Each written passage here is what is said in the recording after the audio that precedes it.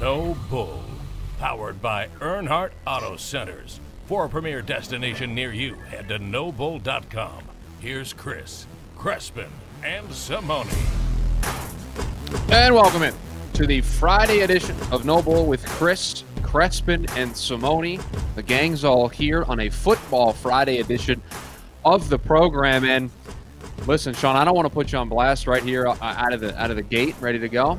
I need the energy up a little bit in the pre-show meeting. The energy wasn't there. I know you had a long night last night, but I need the energy today on a Friday. I need you to bring the energy. Listen, when you're a veteran player, Jordan knows this. When you're a veteran player, just because you might have a little bit of a lower energy in the pregame doesn't mean you're not going to bring it as soon as that ball's kicked off. You just kicked off the football. Let's go on a Friday. I'm good to go. Let's go. There it is. There it is. That's the energy I'm looking for out of you. I know you had a rough night, so I just wanted to make sure you're in the right mindset here on a Friday. I just scared my dog. Howie, come here, brother. It's okay. Come here. He's like, man, Sean's pissed. No, I'm ready to go. Let's have a good show here on a Friday. Good. It is a Friday. It is a Football Friday. Lots of news to get into. But, Sean, if you could hit that magic button so we can tell everybody what is in the lead on the program today. This is the one they're talking about. Starting with a non-football story, gentlemen. Sorry. I know it's a Football Friday. I know both of you want to get in a lot of football talk. But, Sean, the reason why I had to put you on blast is it was a pretty late night for you last night because ASU basketball in action, their first Pac-12 game of the season. They beat Cal 70-62, the final score of that game. But I think the story that everybody's keeping an eye on, the injury to Bagley, doesn't appear to be serious. Coach Hurley afterwards said, we think it's a calf issue. Doesn't seem to be catastrophic, I believe is the word that he used in the postgame. Didn't look good. Yeah, I'm not even going there yet, man. There's no way you can know. It didn't look good at all. For those that didn't see it last night, because half of you can't get the Pac-12 network and the other half were sleeping when it happened at halftime in a late basketball game last night. But Bagley was simply running down court to go set up on the defensive end, and at center court looked back like somebody had kicked him, but there was nobody there. And anytime you see that is not good. And he instantly grabs his ankle, and he was down. It looked like he was in a lot of pain. He had to be helped off the court by two personnel. You had the Cal medical staff out there. You had the Sun Devil medical staff out there. But he did stay on the sideline after the game. We did get a view. Again, we don't travel right now, so we're not there. But we did get a shot of him on the sideline post-game, and all his teammates coming up to him. And then you're right, Chris, immediately following the game, because we all feared the worst, just like you, Jordan. You just went, ooh, because that's never – the way I just described that is never good news, especially when you see a guy look back at his leg like somebody just kicked him and nothing's there. And I've never had an Achilles, but everybody that describes it that way. It feels like somebody just hit you in the back of the leg, but there's nobody there. So good news is what Chris said. After the game – Coach Hurley told the media that the doctors on site feel like it's not the worst case scenario. That's how he put it. And then after another question, he said that the hope is that it's a calf injury, not the worst case scenario. So nothing's out of the question yet, Chris. So there's no good news yet. There's just not catastrophic news. And if you guys remember how the Kevin Durant, was talking with Kyle Dodd after our broadcast last night. You guys remember how Kevin Durant's went? He kept saying it's just a calf. Remember, even the medical staff kept telling him it's just a calf injury. It's a calf injury. You'll get over it. And then it wasn't until he went out and tried to play on it that the Achilles popped. Remember that? Yes. So you just got to be incredibly careful with this. You're hoping that everything's good with Bagley, but again, be super, super careful with it if you're the Sun Devils, and I'm sure they will. That's how it happens, too. I mean, it starts out a lot of times with the calf strain, and then it builds, the inflammation builds, and then you pop your Achilles. So they're going to go get the MRI today, and they'll figure out, what kind of grade 1, grade 2, grade 3 kind of calf he's got. Hopefully he's okay. The good news for him is that he's young, and they have a lot of young talent on this team. But, super unfortunate situation, the first Pac-12 game they play all year. You know what they say, guys? It's not second chances, it's seventh chances, and that is what Josh Gordon is getting in Seattle. He has been formally. It's just his sixth reinstated. Chance. Sixth chance. Mm-hmm. He's been formally reinstated by the National Football League for the final 2 weeks of the season. So Seattle going to get a wide receiver back. Yeah, it was suspended indefinitely last December for a violation of the league's policies on performance-enhancing substances and substances of abuse. It was his 6th suspension, as Sean mentioned, since the 2013 season, and his 5th for some form of substance abuse. Sean, I don't know what the expectations are here. I don't know what mental state Josh Gordon is in. Like I said, this is the 6th time he's been suspended for something like this. I think we just take a wait-and-see approach with this, since we've gone through this roller coaster of emotions 6 times already. You're not going to – I mean, okay.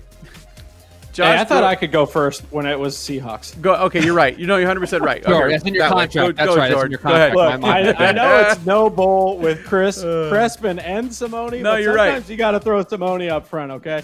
Look, you're right. It's in your contract. I forgot to read the fine print. My bad. Josh Gordon is obviously dynamic. I think he's like DK Metcalf. I mean, I haven't seen the guy play too much, but every time he's out there, he's big, he's strong, he's fast. DK Metcalf, in my opinion, is better and more physical and faster. But this guy, look, he's had issue after issue, and they keep giving him chances because he's that good. But you just add this receiver to an already solid receiving core, it's going to cause problems and fits for teams that have to guard them. And another weapon for Russell Wilson, like he didn't even need it. But here we are. Josh Gordon get reinstated with 2 weeks left. We'll be healthy going into the playoffs. It's a win for the Seahawks. I just hope it's not more of a distraction than it helps. Depth is never a bad thing, right? Added depth is never a bad thing. But in 5 games last year with the Seahawks, he was targeted a grand total of 11 times. Like, this is not the wide receiver from 2013, guys. I've never seen one receiver live and have a reputation this grand off of 1 year in my life. If you really look at Josh Gordon, 2013 was sensational, right? 1,646 yards in 14 games. He had a 5-week stretch that was unlike anything I've ever seen. Since then, he hasn't had a 1,000-yard receiving season since that year in 2013. Yeah. All the different suspensions and so forth. He's not the same guy that took the top off the defense back in 2013. We're coming up on a decade ago, guys. This is not the same wide receiver. Depth is never a bad thing.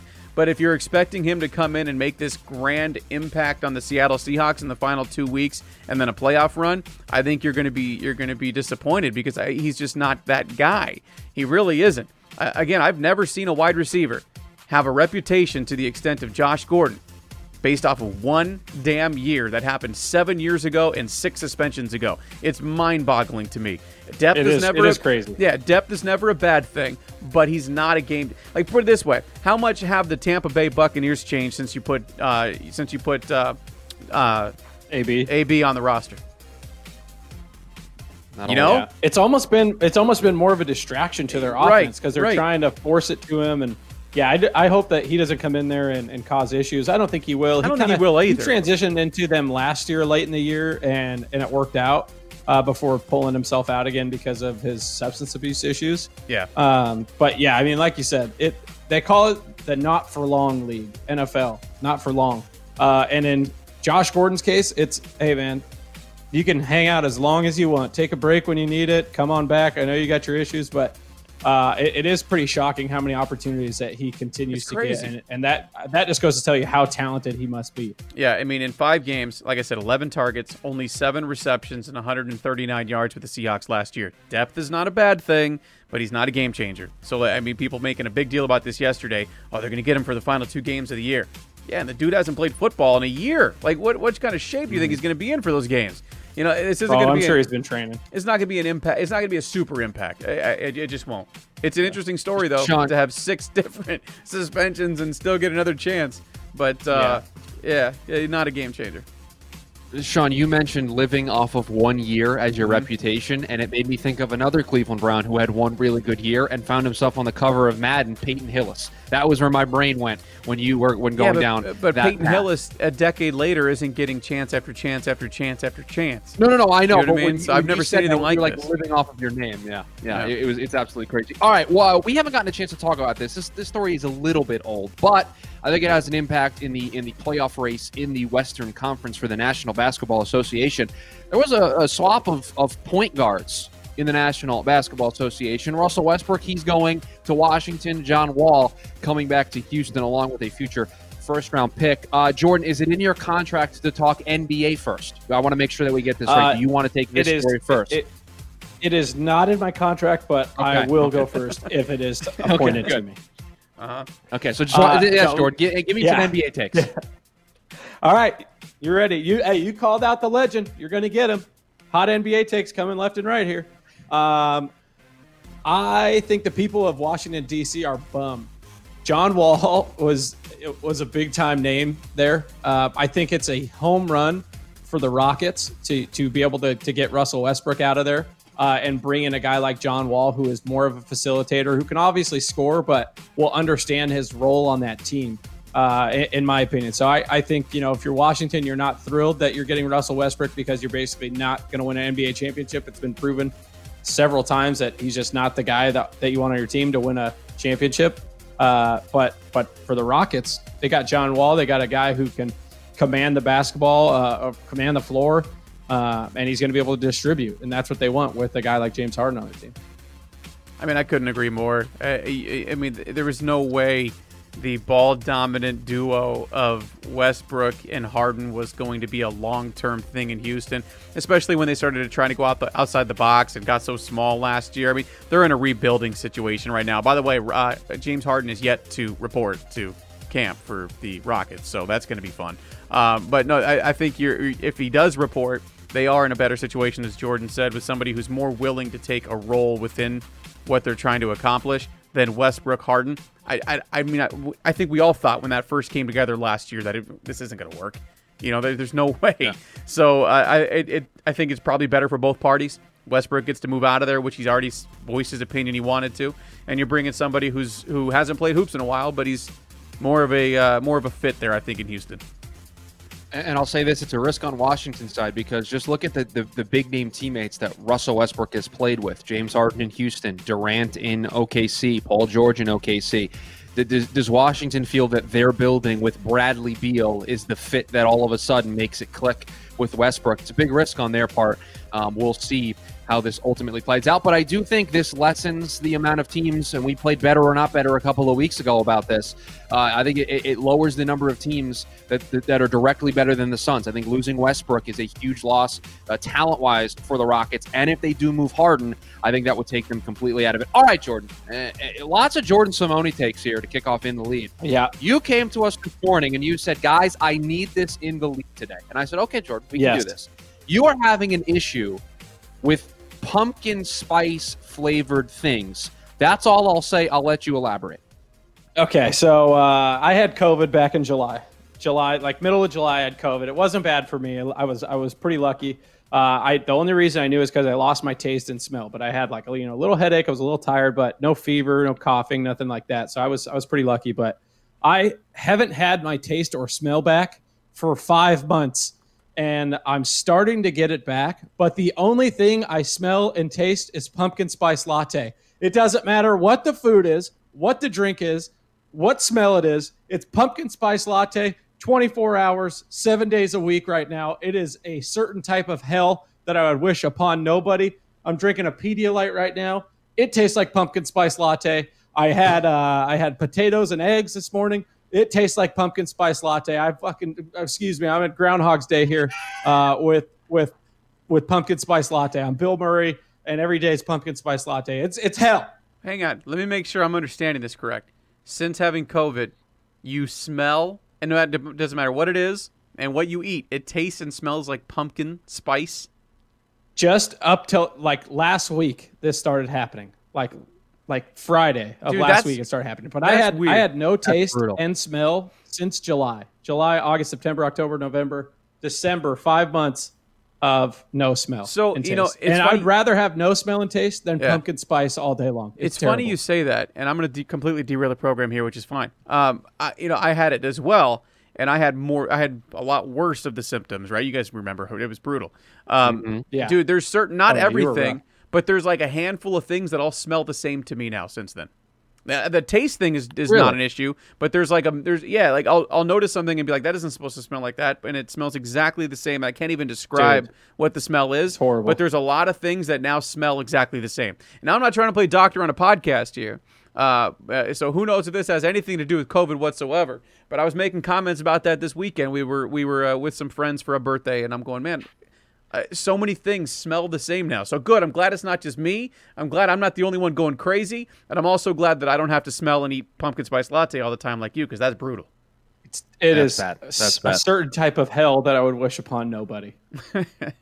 All right. Well, Jordan, you're going to have to keep us updated on the trials and tribulations. Maybe we'll put out a social media feature of you trying different foods and telling us if they smell or taste like pumpkin spice. I don't know. Maybe we'll table that for another time. You keep pumping that Pedialyte, buddy. You'll get better soon. Coming up next on No Bull with Chris Crespin and Simone. Have the Arizona Cardinals got a taste of what their future is going to look like over the last couple of weeks? And is it a bad thing? We'll get into it next here on No Bull with Chris Crespin and Simone. Well, I can't taste anything and smell anything but pumpkin spice latte, and it's that certain type of reliability that you can expect from Earnhardt Auto Center since 1951. Harry Truman was in office, and he trusted Earnhardt. We trust Earnhardt. You should go to them for the car buying process. If you want it to be simple, easy, right now, you can stay at home. They will literally drive a car to your front door with the No Bull Express option. Go to nobull.com. Click the Express option. They will literally drive you a car for you to test drive for the day. You can handle the applications, the financing, all online. It's extremely easy process. Go to go to nobull.com. That Earnhardt family is a name that you can trust. It's been No Bull since 1951. Doesn't matter where you are in the valley, they've got you covered. Go to nobull.com. Click that Express option, nobull.com. That ain't No Bull. Yeah, there's no doubt. I mean, all these games in December are big, and our team knows that we got 32 days left in this regular season, and we got to maximize every day. It's a wide open race throughout the NFL. We understand, it's still all out in front of us. And, so knowing that you have 3 divisional opponents definitely, adds to that sense of urgency. Cardinals head coach Cliff Kingsbury there talking about the December schedule for his football team, a very important December schedule for this team as they are in the midst of a playoff battle, trying to hold on to the 7th spot in the NFC playoff race. And gentlemen, looking at this game, and they have one of those divisional games this Sunday against the Los Angeles Rams, taking a look at the injury report and considering the state of the world or the state of the United States in 2020, considering guys on and off COVID lists, considering injuries all over the place, these two teams are relatively healthy heading into this divisional matchup that has a lot of stakes on it. I mean, the Cardinals have gotten a couple people off of the COVID list this week, so both teams relatively close to, as close as you can be to 100% at this point in the season, should make for a very interesting matchup on Sunday, Sean. No, it should, and we talked about a handful of the matchups that we're looking forward to in this in this game as well. It'll be interesting to see Ramsey and Hopkins go head to head again. This is a matchup that they had an opportunity to play against each other a significant amount when they were both in the AFC South, so we get to see that again for the first time when it comes to the Cardinals and Rams. So that'll be fun. The quarterbacks, both of them have been criticized a little bit here in the last few weeks. Jared Goff, guys, has turned the football over 10 times in the last 4 weeks. 10 times in the last 4 weeks. So keep an eye on what this Arizona Cardinals defense is able to do against him. Can you take advantage of that? And then Kyler Murray, not able to run the football very much in the last couple weeks, if that's the shoulder, if that's not the shoulder, and you're going up against one of the game's top defenses. So a lot of different matchups to look for this weekend. But those three are right towards the top of the list for me going into the what's really a pivotal divisional game for the Arizona Cardinals. Yeah, Kyler Murray's going to have to use his legs early. He's going to have to escape the pressure of Aaron Donald. That D-line does such a great job of really it's just Aaron Donald. The D-line gets freed up because Aaron Donald's getting double teamed all day. So there's one guy has to just beat a one-on-one matchup occasionally, and they will. But yeah, their corners are playing well right now. I think this is going to be who can not turn the football over. If Kyler can take care of the football, extend some drives with his legs, I think the Cardinals have a good chance of winning it. And, we talked a couple shows ago about, how the Cardinals have traditionally not played the Rams well. And I think this is going to be the Rams game. I think it's going to be the Cardinals game. I think the Cardinals are going to come out prepared, ready to go. They understand the task at hand. They've always gotten beat. And so I'm looking forward to watching it. But I think if Jared Goff continues on the trend that he is, it's going to be tough for the Cardinals to not win this game. We mentioned the injuries and the lack thereof, or at least the relative health of both sides. One name for the Arizona Cardinals that is still not off of the COVID list as of recording of this podcast is wide receiver Larry Fitzgerald for the Arizona Cardinals. He could probably come off the list any moment now.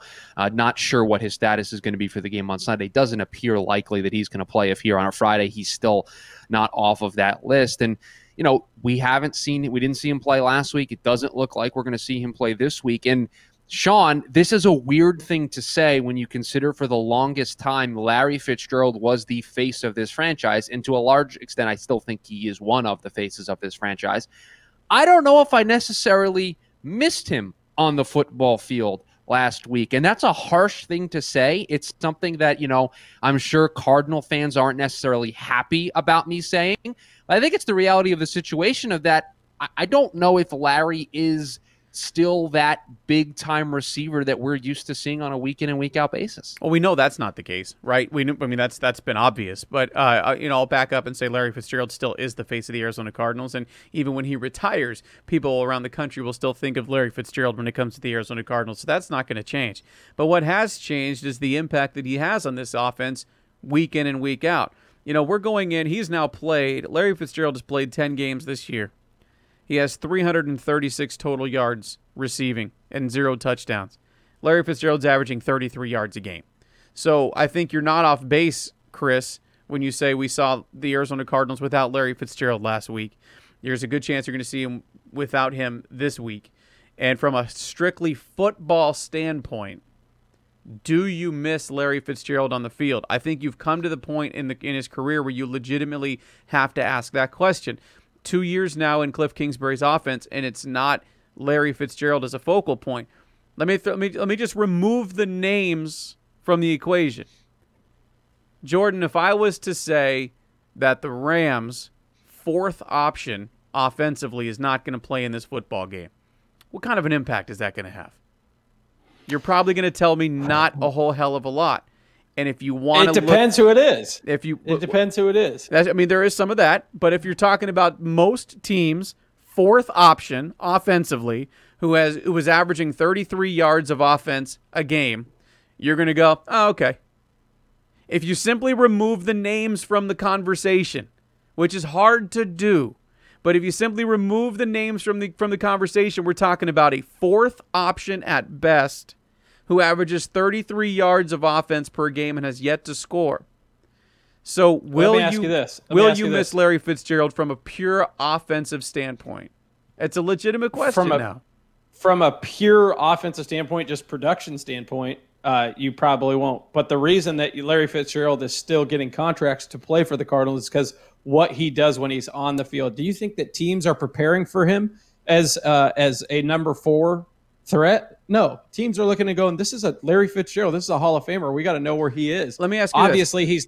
He's not Larry Fitzgerald of in his prime, but he's still making plays that the Cardinals need to have. The smart plays, getting the ball back. Whatever the case may be, the 3rd and 5s, find Larry. He's going to catch the ball. I mean, he does so many things from a leadership standpoint, too, on that field and on that sideline, that you miss a guy like that tremendously. The counterpoint to I always like to look at both sides, right, of a conversation.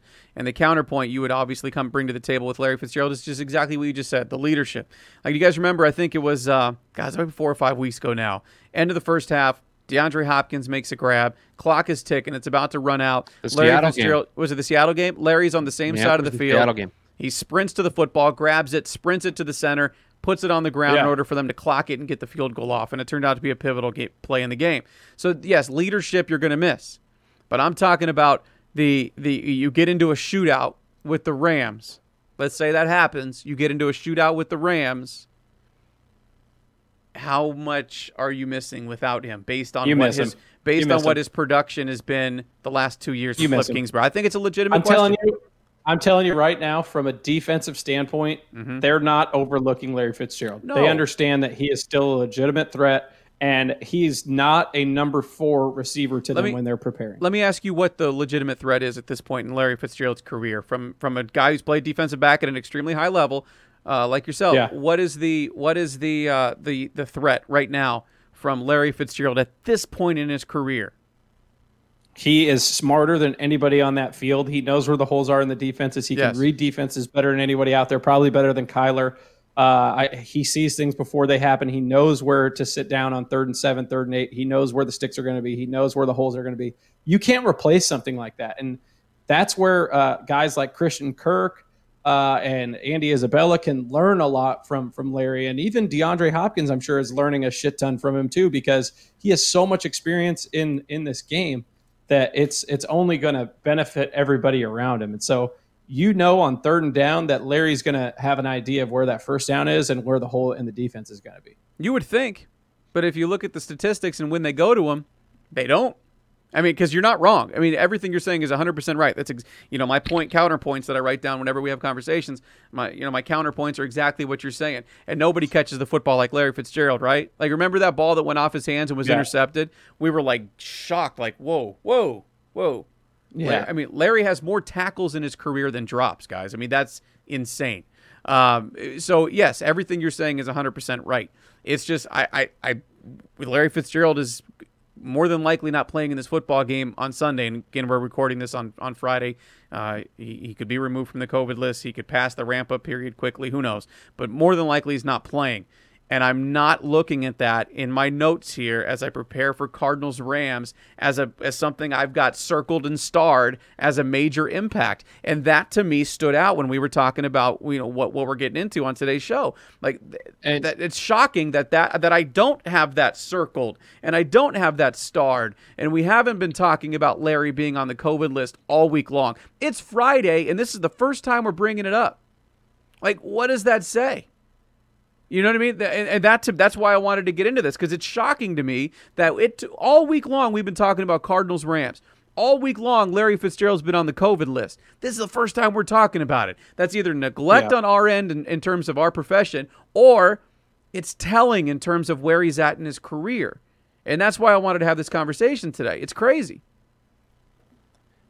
And the other thing that I would say too, Sean, is put yourself 2 years ago having this same conversation.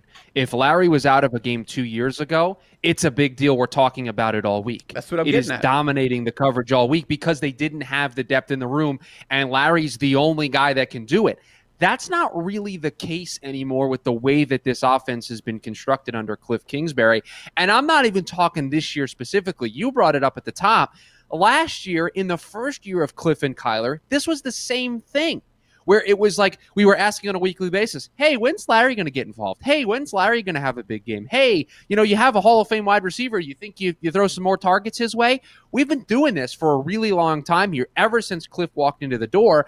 And now, Larry's not going to play in this game on Sunday. And it doesn't change my prediction of this game. Like, if Larry was playing, I'm still picking the Rams. Like, it doesn't have a material impact on my breakdown of this football game. Not at all. Well, wide receivers, outside of just a couple, you guys would know this better than I would, gambling a little bit more on the game of football. They're not moving the line much. A wide receiver being in or out of the lineup, not moving the line very much. So, to be fair, not many guys, Chris, are going to change your thought on who's winning a football game at the wide receiver position alone. So, I just find it interesting that of all the impact, we're talking about Kyler not running the ball well. We're talking about coaching decisions by Cliff Kingsbury this week. We're talking about the Rams defense. We're talking about Jared Goff's turnovers. We're talking about the point difference, the point differential average in the last 6 games between these two teams of the Rams beating the Cardinals by an average of 23 points. We're talking about all of these topics this week.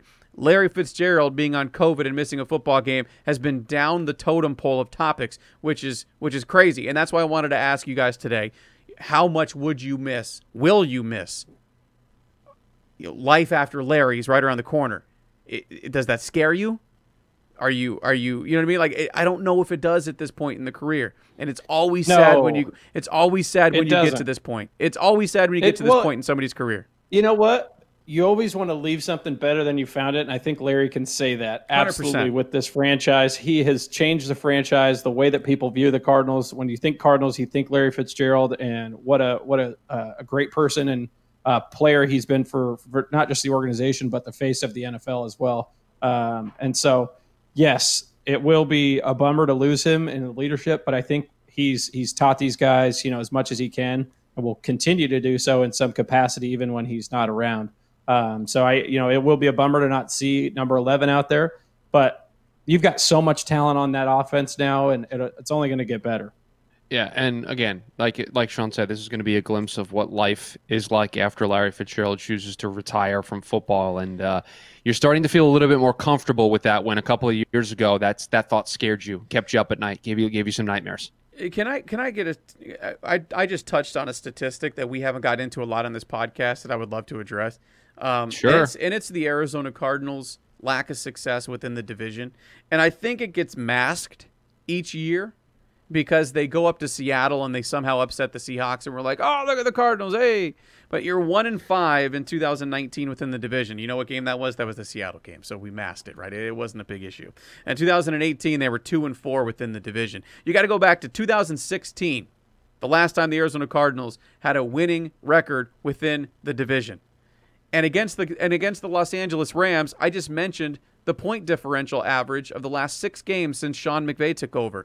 You're losing at an average of 23 points a game against Sean McVay. This is something you want to talk about areas. If the Arizona Cardinals want to be taken serious as a playoff contender, as a contender within the division, you always hear coaches say it, right? What's the first thing on our goal board each year? Win your division.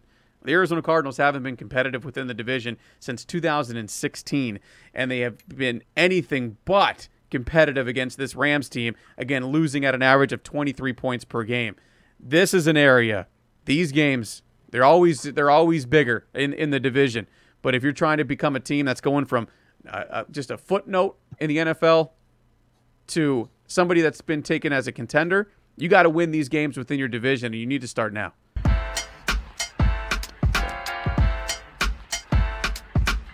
Gentlemen, it's been a while since the Arizona State Sun Devils have been on the football field. I think I've lost count of the number of days since they last played, which was against USC in the opener of the season. They will be back on the field tomorrow. And I think when we look at this team, there are a lot of different angles. We can talk about the fact that they haven't played in forever. We can talk about the fact that they're going to be home for the first time all season in front of a building with no crowd. But I think the big news that comes out of this week specifically, losses in the secondary that this team is going to have. Crosswell declaring for the NFL draft. Jack Jones suspended indefinitely. There has been some stuff that could impact outside of the COVID stuff that this team's been dealing with, outside the fact that they haven't practiced. The first time they practiced was last week. There are things that this week could impact them on the field. And Sean, I find myself wondering the question of, when you add all this stuff up, what are we realistically supposed to expect tomorrow? A sloppy football game, more than likely, from ASU. They've been on the practice field since last Thursday, so they've had time to practice. But, you take a month off, right, and you're just thrown right back into it. And this is something we'd have to defer to Jordan for. If you haven't been there, done that, played there. You're probably going to see a sloppy first half, right? Like, weather the storm early, and see if you can find some kind of a rhythm in this football game. But I think, again, there were times against USC in the first game you didn't have a lot of rhythm offensively. Brand new offense, a lot of youth on the offensive side of the football. So I think you're going to struggle to find a rhythm. If you're going to ask me what I'm expecting, I think offensively you might struggle a little bit. Defensively, there's a lot of guys who have played a lot of snaps. In the secondary, Ashari Crosswell, who, it wasn't just Jack Jones, Chris, he was also suspended indefinitely, and that's probably why he made the decision that he did, just to go get ready for the NFL draft. But he didn't play much against USC. Jack Jones had the cramps. That was a setback for ASU defensively against USC. But, you were planning on having him as one of the more dynamic cornerback duos in the Pac-12, I would assume. So that's a loss. Yeah. But I think, what are you gonna see this week? Rust, more than likely, and hopefully they're able to get rid of it and find some kind of rhythm, or somewhere early in that football game. Yeah, I think offensively you're going to see them, be a little bit rusty, as you said. Defensively, I thought they came out against USC and looked good for their first game. Obviously you lose Jack Jones, and we talk so much about Jack Jones and Chase Lucas being the best corner duo to come through ASU to play together in a while. They had that opportunity, and obviously some issues. With the team suspending Jack Jones and Ashari Crosswell. Just to talk about the decision that Ashari's making, I don't think it's the right decision to enter the draft. I don't think he's got enough on tape to really cement him as a 4th round or better draft pick. We hope the best for him, obviously, and the goal for all of these ASU coaches has been to put guys in the league, and so we hope nothing but the best for him. But obviously, a tough situation with COVID and not playing many games. But a guy who I'm excited about after that first game in USC was Jordan Clark. If you watch Jordan Clark through that game, he got better and better and better every single series. And so I think he's your natural guy to step in and fill the position of Jack Jones. And guess what, buddy? You're in the show now. You better get ready to roll. You're going to be starting at cornerback. And so you better have your popcorn ready and be watching him. And guess who UCLA is going to be attacking early? Not the true freshman, but the freshman, Jordan Clark, in his second game, having taken a month off. And for UCLA, they have so much more experience this year, having played a lot more games. And a name that I want to throw out to you guys and see if you guys have had a chance to watch him is Demetric Felton. He's their running back. Have you guys had a chance to watch him yet? Mm-hmm. This kid is special. The dude is special. He is the best player in the conference I've seen since Christian McCaffrey. The way that he holds the ball, the way that he can make people miss, it's damn impressive. And I don't know if he was there last year or not, but it's kind of similar to how Christian McCaffrey was with Stanford one year, and all of a sudden you were like, did he even play last year? Yeah, he did. He was a different number, but he played because I played against him, and we didn't even know who he was until the next year. So UCLA is coming in with games under their belt. ASU is going to have to get ready to roll, man. They're going to have to try to find some type of offensive balance. It's going to be difficult. But you know what? This is 2020, year of uncertainty. You gotta make the most of what you got. Who else could ASU lose defensively this year to the next level? Because I think Merlin Robertson. That's the one that I was going to go to, and that's the biggest hit, I believe. And Antonio Pierce has been very vocal about, hey, I want to get these guys out as juniors. I want to get these guys out of here because they're preaching, hey, we're an NFL, basically like a pre-NFL team. We got the goal to send everyone to the NFL. And when Ray Anderson hired Herm, he wanted to get more guys into the NFL. And if they start putting guys out to the league, it's only going to help recruiting. It's only going to help them get more guys. And so, that's kind of been the goal. It's unfortunate. It kind of sucks. But, Evan Fields is another guy that had a great game against USC. He probably doesn't have enough tape to get to the next level. But if Merlin can play another 2-3 games at a really high level, he'll have an opportunity to get drafted. That's what these guys have going against them, is the fact that they don't have the tape right now. You know what I mean? Like, Merlin year one, sensational. Last year, I think everybody, was a little hurt him. Yeah, I don't want to say disappointed. Like, I never want to go at a student athlete like that. Like, oh, you're a disappointment. But it was a sophomore slump. Right. So this was going to be a big year for him if he was going to leave after his junior year. He balled out against USC. He was the Pac-12 Defensive Player of the Week. So that's good. But again, that's one game. It's unfortunate. That's all that he's been able to put on tape. So for Merlin, I'll be curious to see how many guys take advantage of this the rule that you're not losing eligibility by playing this year. How many guys take advantage of it and just look at it as a year of prep, a year to get right for next year, put a solid full season on tape and try to improve that draft status. Your draft stock. And here's another thing is it might be a good year to kind of enter the draft because of the uncertainty. Because probably a lot of guys are going to take advantage of that and get another year of college football. The draft might be kind of light this year compared to other years. That'll be interesting to see. But another guy I wanted to bring up is DeAndre Pierce, the transfer from Boise State, Antonio Pierce's son. He played well in his first game at USC. I was impressed with him. He came in with a lot of experience from Boise State, and it's good that we have him to fill in for Ashari, as he started over Ashari the first game because of other reasons that we don't know why. But so it's always good when you have depth at that position, similar to how we were talking about Larry Fitzgerald and the Cardinals. Great to have depth at that position. Cam Phillips, another guy with a lot of starting experience that's a second stringer. So I'm not worried about their secondary. They've recruited for this. And obviously, we wish the best for Ashari. I hope that he enters the draft and realizes that he might not get drafted high and comes back. I don't know if that's realistic or not. I don't even know if it's allowed yet. In the I think as soon as you get Michael Turk last year, right? Yeah, but you just can't hire representation, I believe. Like, I think you can put in for the NFL draft, and then they come back and say, okay, you're projected as third, fourth, or 5th, 6th round. And at that point, Yeah. you can be like, okay, well, let me take a step back. But as soon as you hire representation, I believe you're done at that point. As soon as you hire somebody. Can't they make money starting next year? Can't the players, or is that 2022?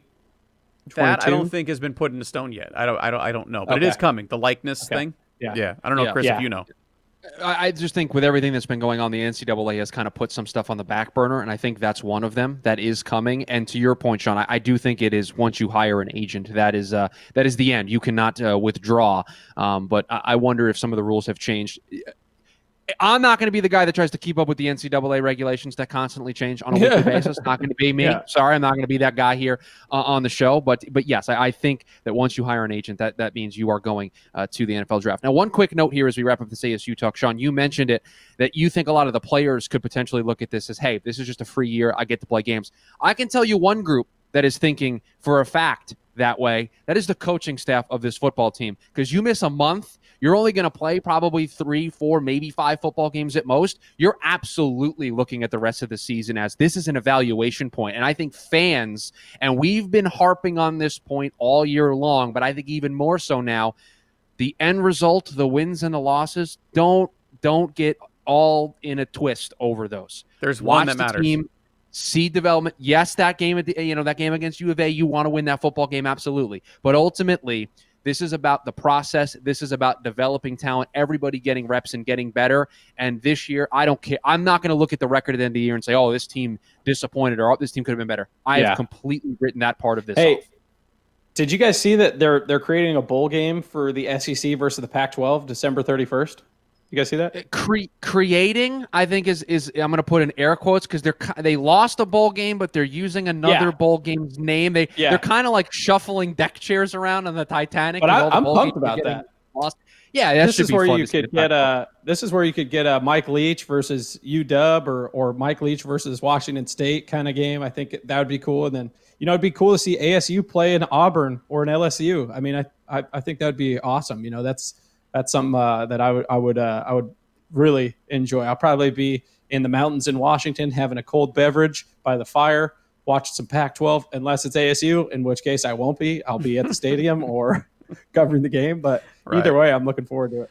Yeah, and it's unfortunate how many bowl games that we've seen just in the last week be canceled. There's a handful of Pac-12 affiliated bowl games, so I like that they're going to get creative and try to shuffle some things around, try to create a way to play more football games. Because Chris, you're right, ASU's played one game right now.